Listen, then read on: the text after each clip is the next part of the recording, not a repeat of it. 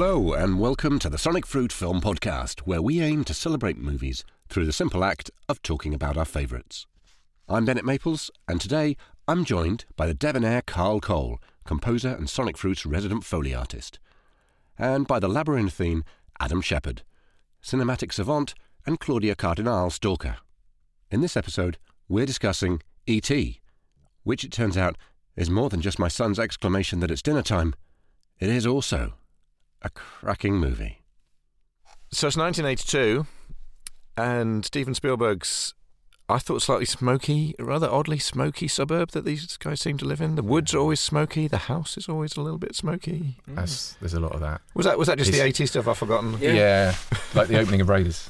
It's a very smoky jungle, and it's the light filtering through the trees. He just loved that look, didn't he? But it is a very 80s thing, I think you're right. That I felt it oddly. I went back to it thinking, it's E.T. It's timeless. I'm going to love it. I did actually think it was quite dated. Did you? I think mainly the pacing. I mean, it's obviously quite a period piece, so the 80s suburb of America looks, very dated. But it's coming back.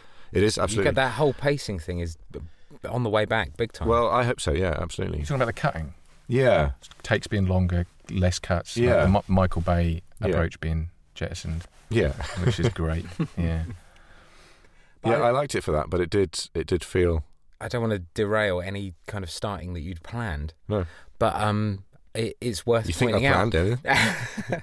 But right at the beginning, they're playing Dungeons and Dragons, which I didn't realise at the time. And one of them is smoking, which is just, Which is great, You're wondering about the smoky shots, because everyone in the 80s was smoking. But they're playing Dungeons and Dragons, which is completely... Stranger Things have just borrowed that feel. This, Stranger Things is a huge hit right now.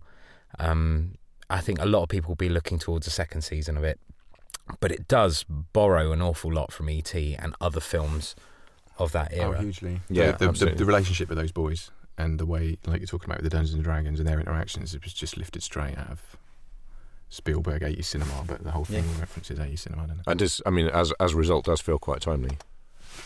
Yeah, I thought it was great. I don't necessarily want to jump into it straight away, but the thing that I really felt actually wasn't dated was the score. Feels so timeless. And it's interesting because I went to a John Williams evening recently, and obviously it's just, hit after hit after hit. But still, among all of those themes, E.T. really stood out. I was stunned. It's just a fantastic piece of music, not just a great film score. Yeah. But it's a really good piece of classical music. I mean, it's still got that John Williams-esque, so it's very Korngold. It's got a very classic cinema feel to it. But yeah, it's just great music. Yeah, I was thinking coming into this recording that I'm kind of hoping at some point you pick a movie that has a pretty bad score. Because I've been sat in this chair a few times now, and every time I've gone, yeah, the score's really good. And here we are doing E.T. and I can't say anything bad. He just doesn't have anything bad to say, does he? Really? The score is wonderful. I mean, I'll let you make your point because no doubt I'll blub about the score in a bit. I think it's possibly his finest in terms of how it marries the material. So you've got. I just think it's perfect. I completely agree, and I don't think I would have done recently. I mean, I think that would have been quite a surprising statement to me until quite recently. But actually, I was always loved it. That was one of the first way back. It was one of the first vinyl soundtracks I ever bought. I had it on vinyl. Yeah, and as you said, you alluded to earlier, it just stand on its own as a piece of music. But when you watch it with, I don't find the pacing of E.T. like you said, the pacing wrong or slow. I think it's stunning. As a film. I like it. Yeah, no. And I think it's again. I'd put it out there. If when people say, "Oh, what's your top 5 movies or whatever?" E.T. is always the Spielberg film I go to as being in my top 5. It's not any of the others. And I think it's quite easily, and I can see why it's kind of not dismissed, but it's considered like the kind of family friendly, kiddie film. When you actually watch it, it's way more than that. And it's actually quite, dark even.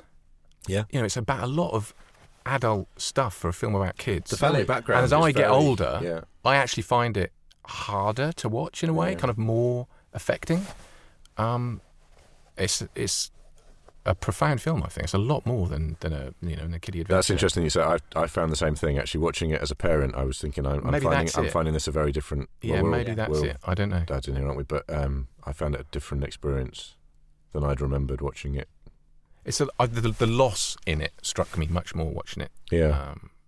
There's a lot of loss in it, and literal and metaphorical. It's just all over the place, and you just think that's great, really.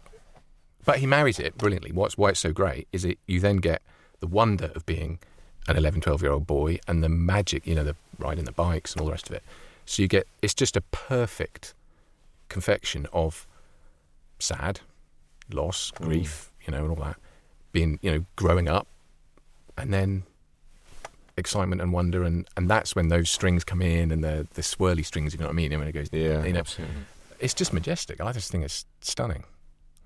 It does capture that childhood thing. I think is really interesting. I hadn't noticed how low everything's shot. It's all you're really in with the kids, and it's very much. Well, you only ever see Coyote's keys, don't you? Feel like the whole film, stuff for a start. All the adults are just at waistline really the whole time. Well, I think that's a fascinating thing. The way it portrays adults is fascinating. I think, and the fact that it's very from a child's perspective, which is quite a Spielberg trait. There's a few of his films where he's very kind of centered on what it is to be a child, and I think that's a really, really interesting aspect to some of that work as well.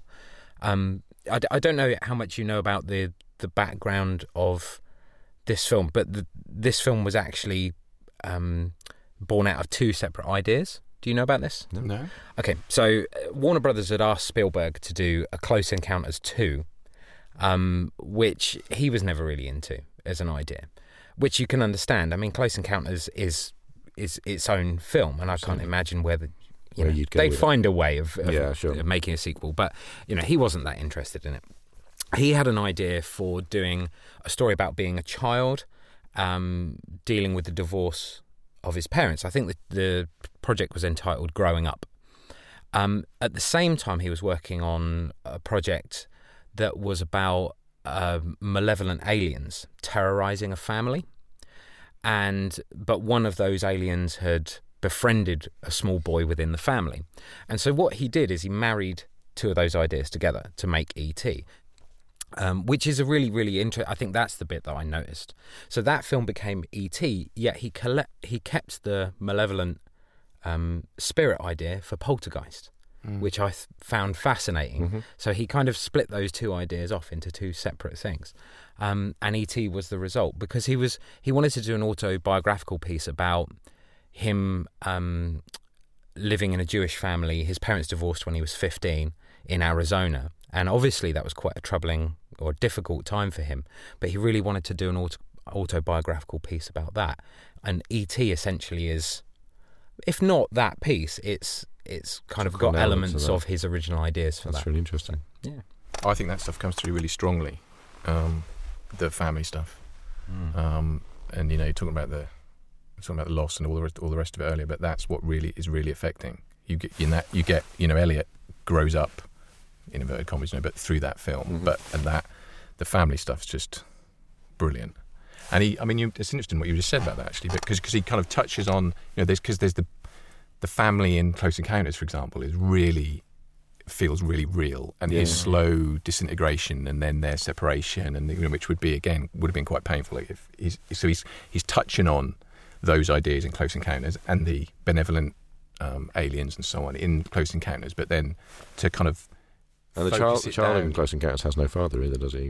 It's a single parent family there, isn't it? And he's playful, and they're kind of and then at the end they're all friendly, and obviously, but I think it's like there's much more focus, like you were saying, in E.T. Then it's just let's just get rid of all the other stuff and just go for that. And that is brilliant, absolutely brilliant. When I rewatched the 20th anniversary special. Oh, not the CGI thing. Yeah. With the flashlights instead of guns. I was desperately trying to remember. And E.T. in the bath, that dreadful CGI thing. Yeah. I haven't seen the new version. Okay, there's a scene with E.T. in the bath. which is kind of quite cute. I mean, there were moments where I thought actually the facial expressions were very CG and moments where they weren't so good. But I was desperately trying to remember what E.T. was like when he was just a puppet, which obviously he still is for most of it, even in the special edition. But I was trying to mentally filter out, because obviously the character of E.T. is still the core of it. All of this stuff aims to serve and enrich, and Elliot having all this depth to his character is a huge support. But you've still got to get the alien right. I mean, the whole thing crumbles if. And they did, didn't they? Really? It was. Do you know who designed the alien?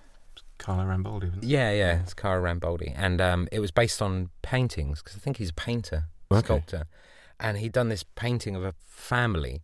I think it was of a family, and they all look a bit like E.T. They've all got these kind of elongated heads, and so Spielberg approached him about creating the alien. So I found that was quite fascinating. Didn't he also use Einstein? Einstein's face, because he talked about having the face of Einstein's being like the ultimate kind, the kind of ultimate iconic kind face, Einstein. So they sort of stuck a bit of that in there as well. Yeah, there was a few faces I think he wanted to incorporate. Einstein was one of them.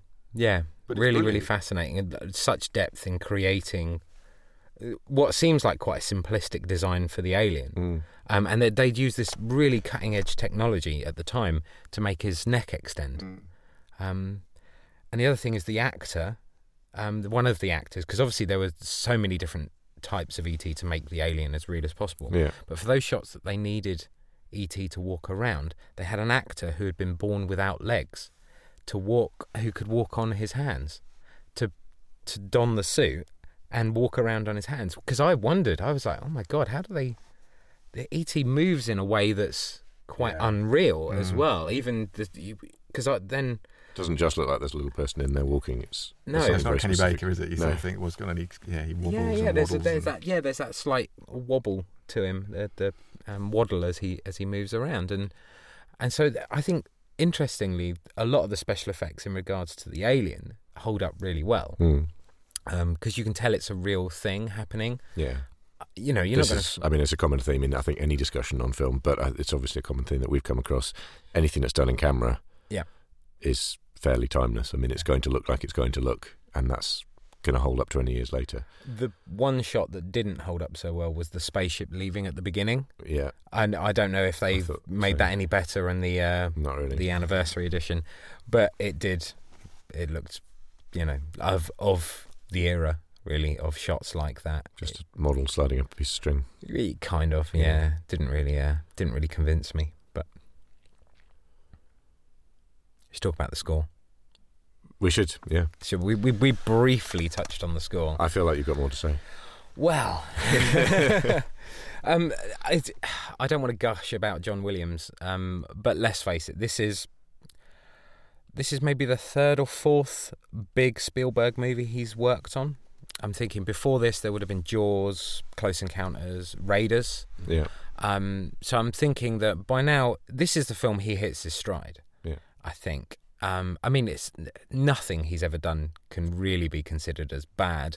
I've heard tales of some slightly iffy jazz TV series work that he's done in the 60s, 70s, but I've never heard it, so it doesn't exist.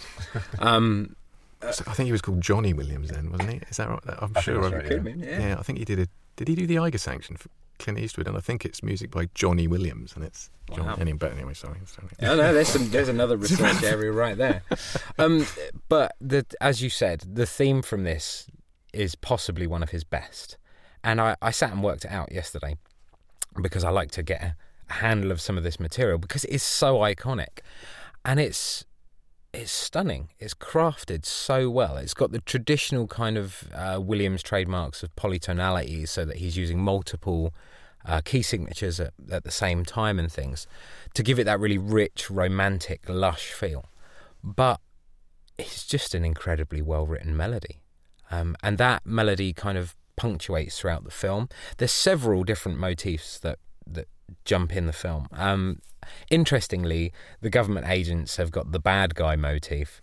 And I was really struck by, at the beginning, actually how scary some of the scenes are, in the way that the music interplays with the action.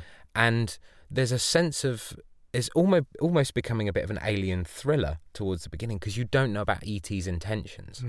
And the film does a really good job of stringing that out until you find out that he's actually, you know, a really nice alien and we can trust him. But up until then, a lot of the music is a bit Bernard Herrmann kind of edgy, not really settling anywhere. I was reminded rewatching it of actually of how scared I was when I first saw it at the cinema.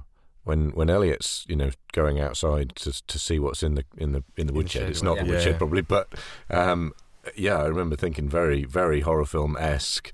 Don't go in the woodshed. Don't go in the woodshed. It's actually quite scary. And as you say, the music my son was sitting there watching it with me, and he was scared. Yeah. He was genuinely scared. The music is telling you that something awful could happen. Yeah. And of course, it becomes this wonderful, fluffy, and that's the bit of this film we really remember, is the flying on the bikes and all the warmth, and spoiler alert, E.T. dying, and that kind of stuff. We remember all that. We don't necessarily remember all how tense it is at the beginning, and the music does a really, really great job of that. But I think, in regards to the score, it's the ultimate John Williams score, really. It's got all of his trademarks and the most fantastic main theme of them all. I think, you know, I'm a sucker for Indiana Jones, but I can appreciate the musical quality in E.T. that little bit more, I think. The thing that really struck me was it's all so rich. I mean, I think we said it about Jaws as well, actually. You struggle with Jaws to get over that sort of two-note motif, and it's all very famous. Once you then get into it, the underscore is great music. Yeah. You know, it actually really is, it's all... and that, I think, really hits its pinnacle with E.T. I mean, his ability to write a theme will continue for, you know, years to come. But, as you say, at this point... Yeah, that's a really important point to make, isn't it, actually? That, he can write a theme, but E.T. is way more than just a really nice theme. Yeah. The music throughout. And this goes back to what I was saying earlier, the marriage of the theme, but also the music to that material. It's almost like at that point in 82, it was like a perfect storm. Everybody was at the top of their game on that one. So it was like the best John Williams score. I think, you know, Spielberg, obviously, as you were alluding to, had a really personal connection to the material. So you get it's not sentimental like he can sometimes veer into. There's genuine warmth and heart and emotion in there. Yeah. It's not cheesy or a bit over the top. You know, it's really painful and real. The performances are fantastic. Everybody was just right on the top of the game for that one, and that's why it just pips. Only just. I'm with you on the Raiders thing. Yeah. Just pips everything else. As family men, where do we feel about the family unit that's portrayed in it? I mean, we've said already, obviously, the background, the divorce aspect of it is really interesting, but I always think of it as really beautifully capturing.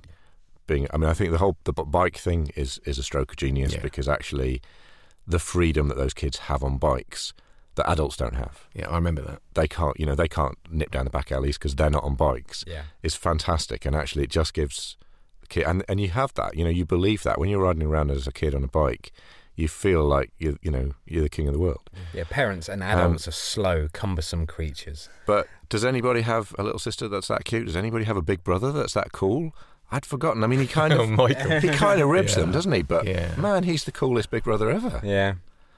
Yeah. Well, when Elliot's saying, "I've got this thing, you can't tell anyone about it," he doesn't scoff him and walk out of the room like surely most teenage boys would do their little brother. He goes, "Oh, okay, yeah, I swear."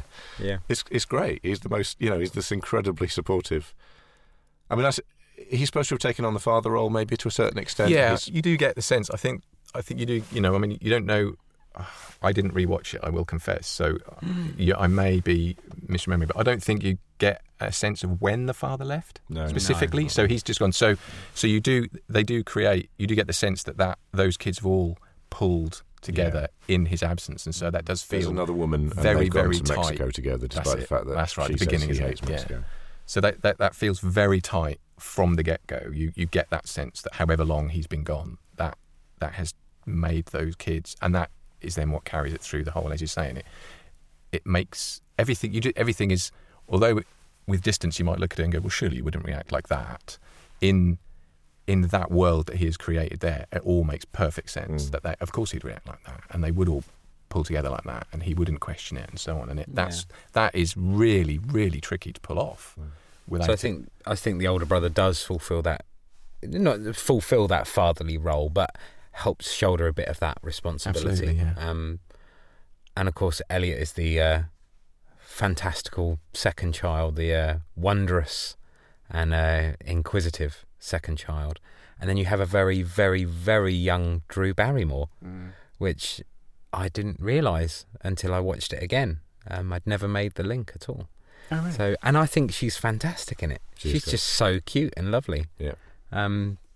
So yeah, it's a really, really interesting family unit. The mother I find actually a little awkward. But she's an adult, and this is very much a kid's world, isn't it? Yeah, I mean, true. Whatever her role was supposed to be, she's always going to be slightly on the periphery because she needs to be. The Halloween bit, when they're all dressing up for Halloween and she comes out and she's all she's got like a tiger outfit or something, as I remember, and that's vaguely, overtly kind of sexual, or say, and that's quite an odd moment, like which look you're referring to. She's a little bit, part of you wonders where's she going off to and what's that going to be about, but you don't, you stick with the kids and go off, and that is two very separate worlds, like you're describing. The adults are just odd and not part of it at all. Yeah. I mean, she's coping with a divorce. She presumably has her own story, but it's really not relevant to this at all, except that it sets her slightly apart from her kids, which allows them to be having this adventure that she's not aware of. And there's a really interesting scene where she's just brought Drew Barrymore, Gertie, home from school, and she dropped her off, and Gertie and E.T. are messing around. They're kind of following each other around. And she's completely oblivious to the whole thing. She's finding beer cans where E.T.'s been drinking beer, and, it's a film that deals with child intoxication. We should talk about that. Yeah. And she's just completely oblivious. And then she leaves Gertie at the house to go and pick up Elliot, who's drunk. Yeah, that's good.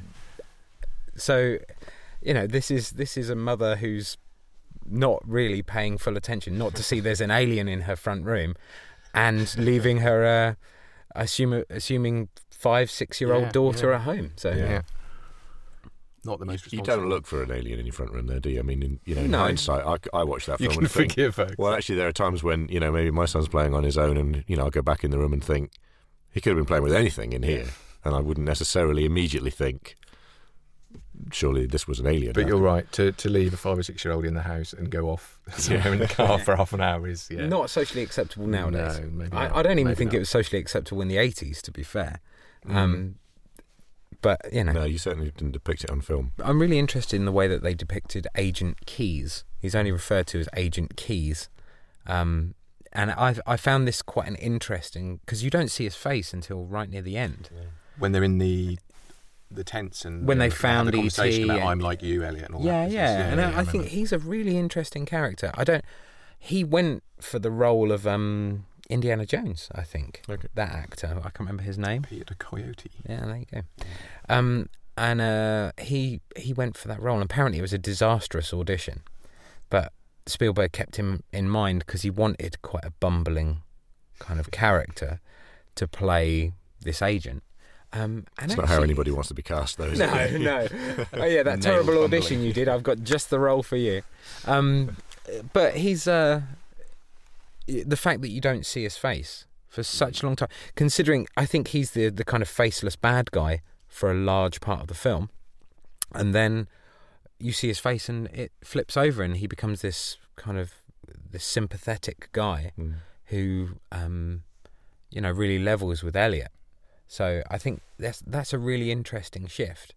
I expected almost in the film for them to play more of him in terms of that role, that there might be something where he then helps them, quite overtly helps them to get away or something. And I think it feels like there's a little nod towards that, but it never really took Well, off, ultimately, the baddies are just a malevolent force, isn't it? They're the government. We don't really know who they are or what their agenda is. We just know that their agenda isn't just talking innocently to an alien being.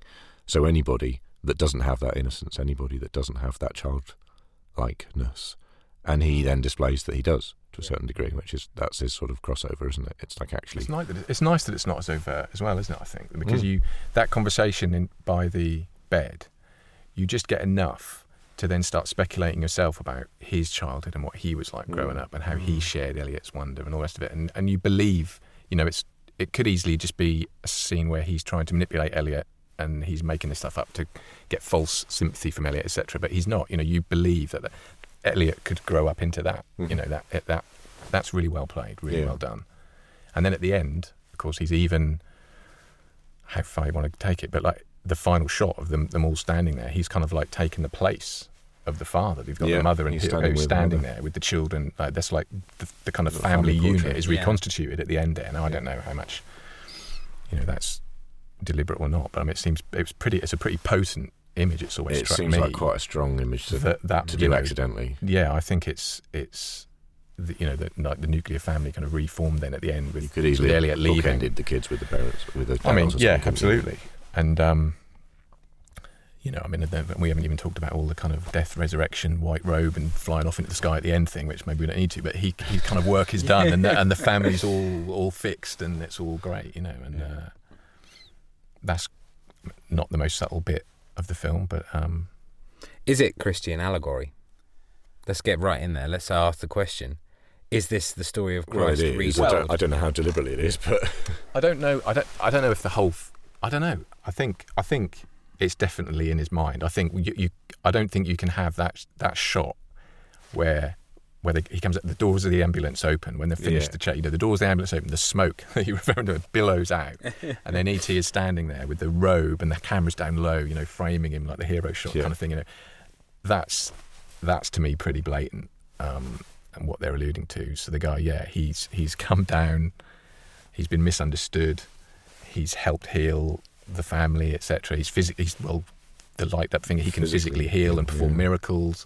Then he dies, he's resurrected, and he flies away at the end. I think,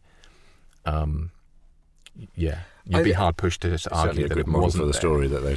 But again, that doesn't overpower. You don't really think of it like that. I would only ever think of that like an adult.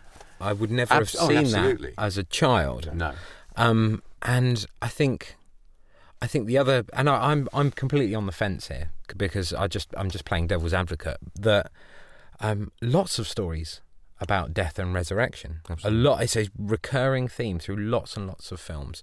The Matrix is one that got loads of Christian allegory kind of claims in regards to it, and obviously directors kind of try and distance themselves from any kind of chatter about that. Well, I think, as Adam says, the strongest thing here is that you can interpret it however you want. I mean, it's just it's a powerful story and it's an emotional story, and it's going to involve you. But if if that's your want and that's your background, then you're going to see that, and it's going to be another layer to the film. Yeah, absolutely. Completely. Yeah, I just think it's more about. I just find the growing up stuff in E.T. Really potent. Well, Spielberg loves his coming of age topics. I wouldn't say necessarily all his films are coming of age films, but there's that theme running through lots of them. He loves the idea of someone. Actually, when you were saying it before, I was thinking when I rewatched it, I think of Spielberg handles the family really well, and he handles kids really well. And then actually, as I was watching E.T., I was thinking, I think of E.T. when I'm thinking that. He does it in other films. There are kids, and they're always really well handled. But actually, there's no other film where he handles the whole unit like this. I think it's just that E.T. is so good and it's so iconic for it that the fact that he can then... I mean, it's obviously something he can do, and it's, as you've already said, it's something that he alludes to in other films.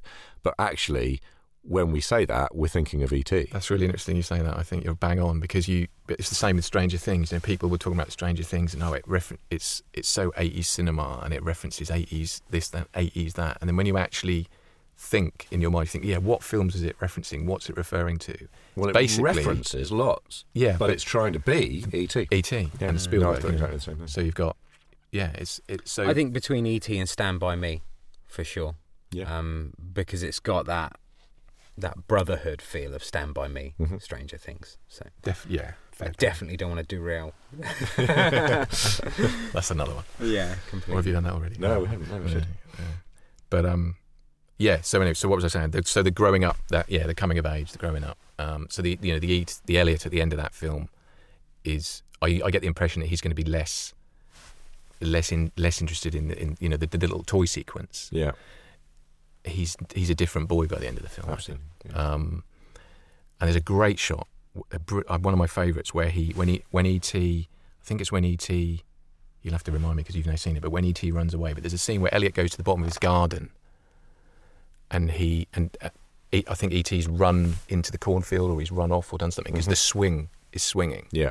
And he stops the swing, and then stares off after E.T. or whatever. And I always think that's like a sign of, you know, he's kind of putting away childish things and he's going to have to move forward, and he's changing. You know, he's changing.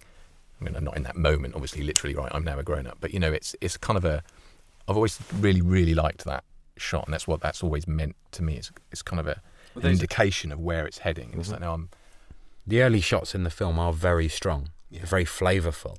That the shot that you mentioned earlier with the light in the shed and Elliot standing outside of it, and everyone thinks of the bike going across the moon. It's that shot with him standing outside the shed that I think of when I think of E.T.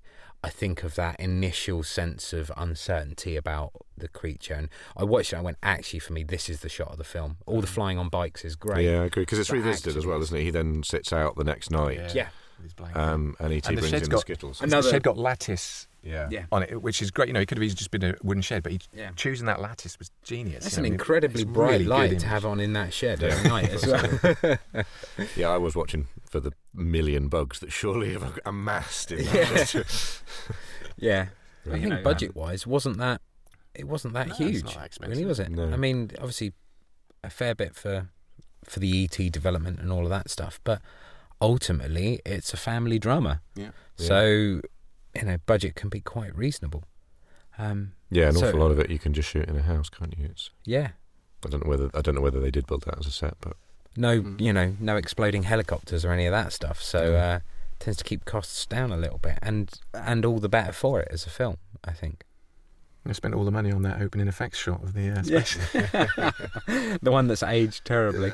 And the rainbow one at the end, and all that Yeah. gorgeous. But yeah, that's brilliant.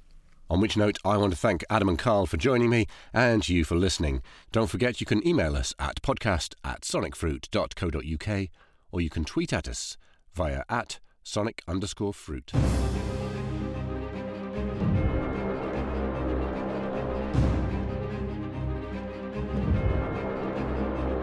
The Sonic Fruit Film Podcast is produced by Sonic Fruit, with music by Carl Cole and engineering by Jake Kenny and Jordan Brett. For more information, check out sonicfruit.co.uk.